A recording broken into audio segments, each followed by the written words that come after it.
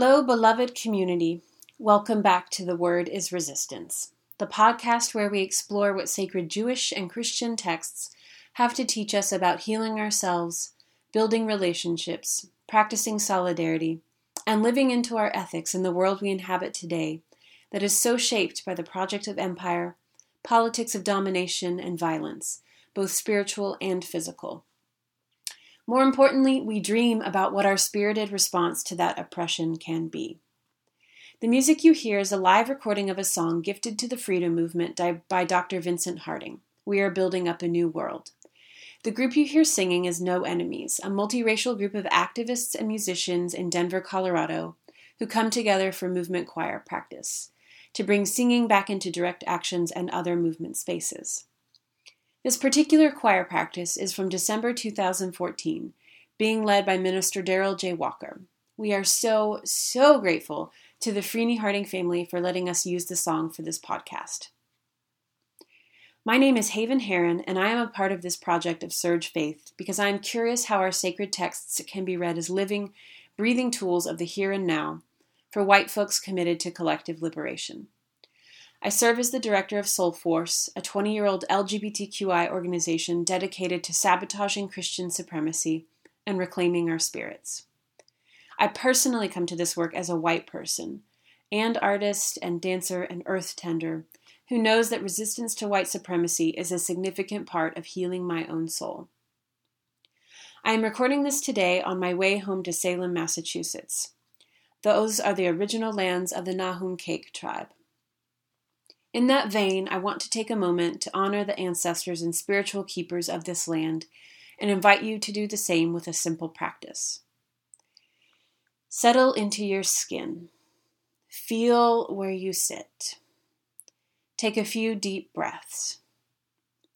In your mind's eye or with your voice, call in your ancestors. Just name the people who formed you, who have guided you, who continue to inspire you. A nod to what and who came before, I think, aligns us with appreciation and openness, which in turn feels like an orientation toward honoring the ancestors of the land you live on, named and unnamed, known and unknown, as my co-organizer Reverend Alba Onofrio says. We thank the original keepers of the land for accompanying us in our work today if they so choose. Before we dig into the text, I want to make plain that this podcast is designed for white people. I'm being explicit here about my responsibility to show up for and with other white folks to learn and act in coordinated resistance to white supremacy. We welcome your feedback and especially appreciate feedback from and accountability to listeners of color. In a moment, you're going to hear some more from that beautiful movement choir, but I want to give just a taste of where we are headed today, before the break.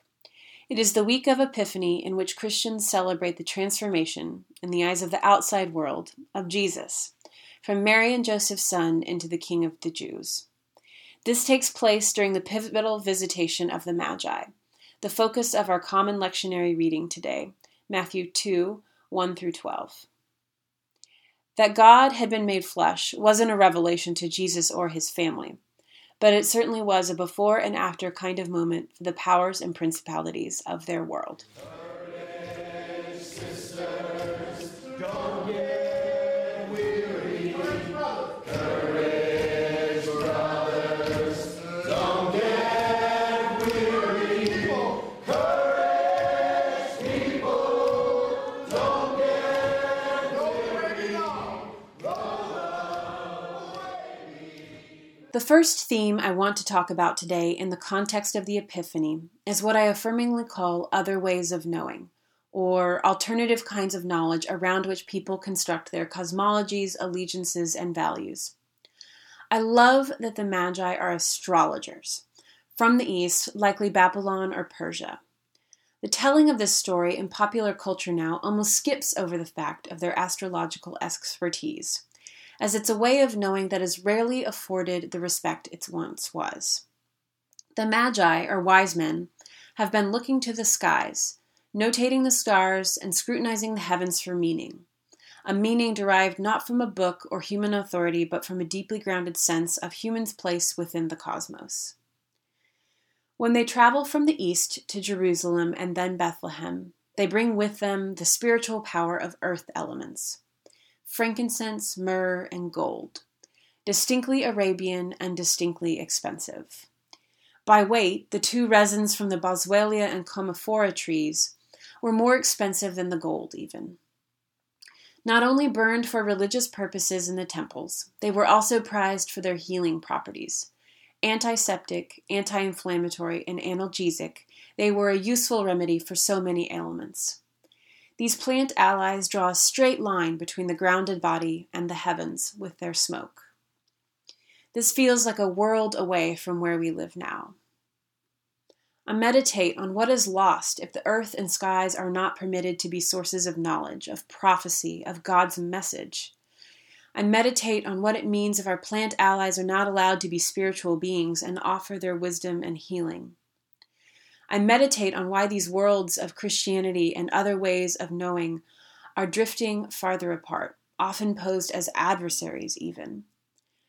When the valid sources of knowledge or communications with the divine are narrowed, they are more open to influence and co-optation. The story of the Magi at heart is a story about recognizing quote-unquote other sources of power and valuing one's inner source of knowing to respect that power. King Herod calls the Magi to his palace in Jerusalem. They explain to him the omen of the star in the sky, and according to the text, very bluntly and very bravely, tell Herod there's a new king of the Jews. So respected were the Magi, we can suppose, that King Herod did not have them killed. Powerful and tyrannical as he was fearful or humble enough to listen to their advice. Herod sends out the Magi to find this child and then return to him with the news of the child's whereabouts. When they find Jesus, probably around 2 years old, living in the city of Bethlehem with Mary and Joseph, they are so convinced of the divinity of the young child that they defy the fearsome power of Herod and, quote, return home by another road. Just imagine what must have been so convincing in the actions of a toddler that the wise men risk their lives to defy Herod. Jesus is not yet possessed of his brilliant oratory or phenomenal high-low diplomacy, I doubt. But something in the hearts or guts of the Magi implores them to betray all conventional power and wealth and threat of death for what must have been a transcendent level of knowing that this child was God and a fulcrum point between an old world and the new one to come. Dreams, especially those brought by angelic beings, are also consistently a swirl in the Epiphany narrative. Magi are not only astrologers, but interpreters of dreams. In Luke chapter 1, Gabriel tells Mary that she will give birth to Jesus. In Matthew 1 verse 20, an angel soothes Joseph, telling him that his betrothed is pregnant by way of the Holy Spirit. And directly after the Magi depart from their home in Bethlehem, once again an angel appears in a dream to Joseph and tells him to go with his wife and small child to Egypt to flee the impending violence of King Herod. And finally, it is an angel that tells Joseph in yet another dream that it is safe to return to his homeland to live in Nazareth. The story of Epiphany encourages in me an expansive sense of where valid knowledge, theology, and prophecy can come from. The stars, the plants, dreams, and angels, they all played a role in this most pivotal moment that not only establishes Jesus as the Son of God in a very public way, but also the politics that are bound up in that infleshing. Without them, the story of the Epiphany would not unfold in the portentous way that was foretold. In Matthew 1, the author takes the time to lay out the lineage of 14 generations that bring us to this moment of Jesus' birth, marking the patriarchs and the critical events and moments that make the Messiah possible. This means that he is not just any child. His life is intentional, constructed, and specific, which means that there is gravity to the context into which he was born.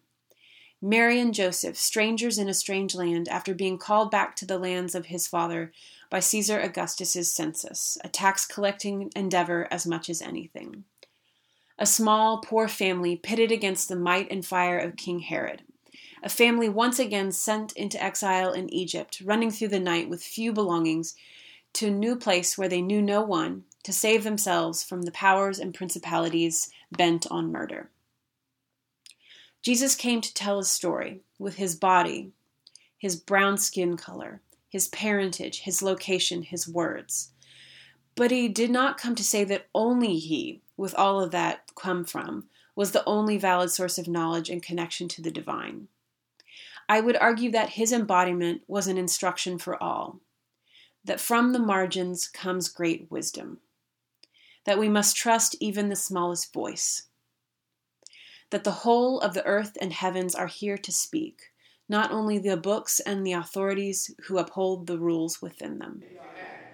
We are building a new world. We are building a new world.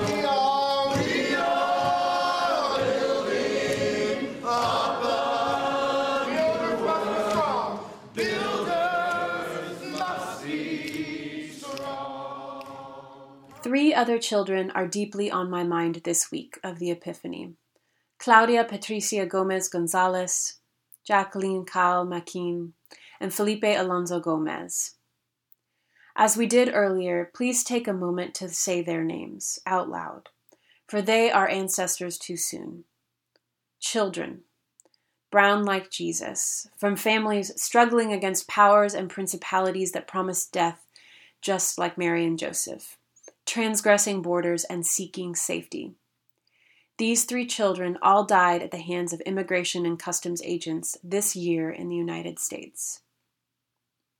The story of Epiphany implores us to recenter power and knowing back into our bodies, especially those who have accrued the wisdom of what it means to live beyond borders.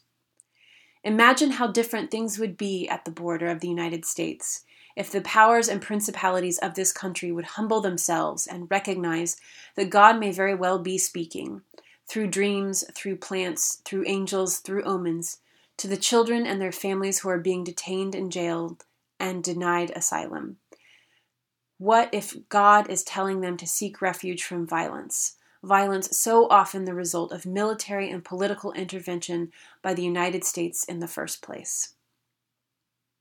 What if the next time someone gives you any kind of defense for ICE, or for refusing immigrants traveling in the caravan, or for separating families at the border, you said, "I believe God may very well have inspired the children and their families to seek refuge"? Can we still allow for a living God like that? Can the politics of the body that surround the Epiphany itself continue to shape our cosmology today? Can we allow for a source of knowledge that is not the rules and regulations of a tyrannical bureaucracy? The National Network for Immigrant and Refugee Rights is a very solid hub for leaning into a theology of safe passage. They have programming that includes educational resources, divestment campaigns, and petitions. They also aggregate volunteer opportunities that touch on everything from water access to legal aid. I will include a link to their volunteer page in the transcript for this podcast. Borders and walls, backed by guns and Herod-like authority, are an affront to the central revelation that serves as the basis for Christianity. According to the story of the Epiphany, the revelation is not complete without deliverance, without being welcomed, rescued, healed, and reconnected with community. Thank you for joining me today, my final installment of the Word is Resistance podcast. I began in May of 2018 with the story of Pentecost, and I close with the Epiphany. Fitting moments in the Bible for my theology that strains toward the wonder of other ways and mystery. I am so grateful to Serge for inviting me in. You can find out more about Serge at showingupforracialjustice.org, and our podcast lives at SoundCloud. Search for The Word is Resistance. You can interact with us there if you have questions or need help with action ideas. Transcripts are available on the website, which include any references, credits, and copyright information. Thanks to our sound editor, Max Pearl. I wish you a joyful renewal and sense of wonder today and every day.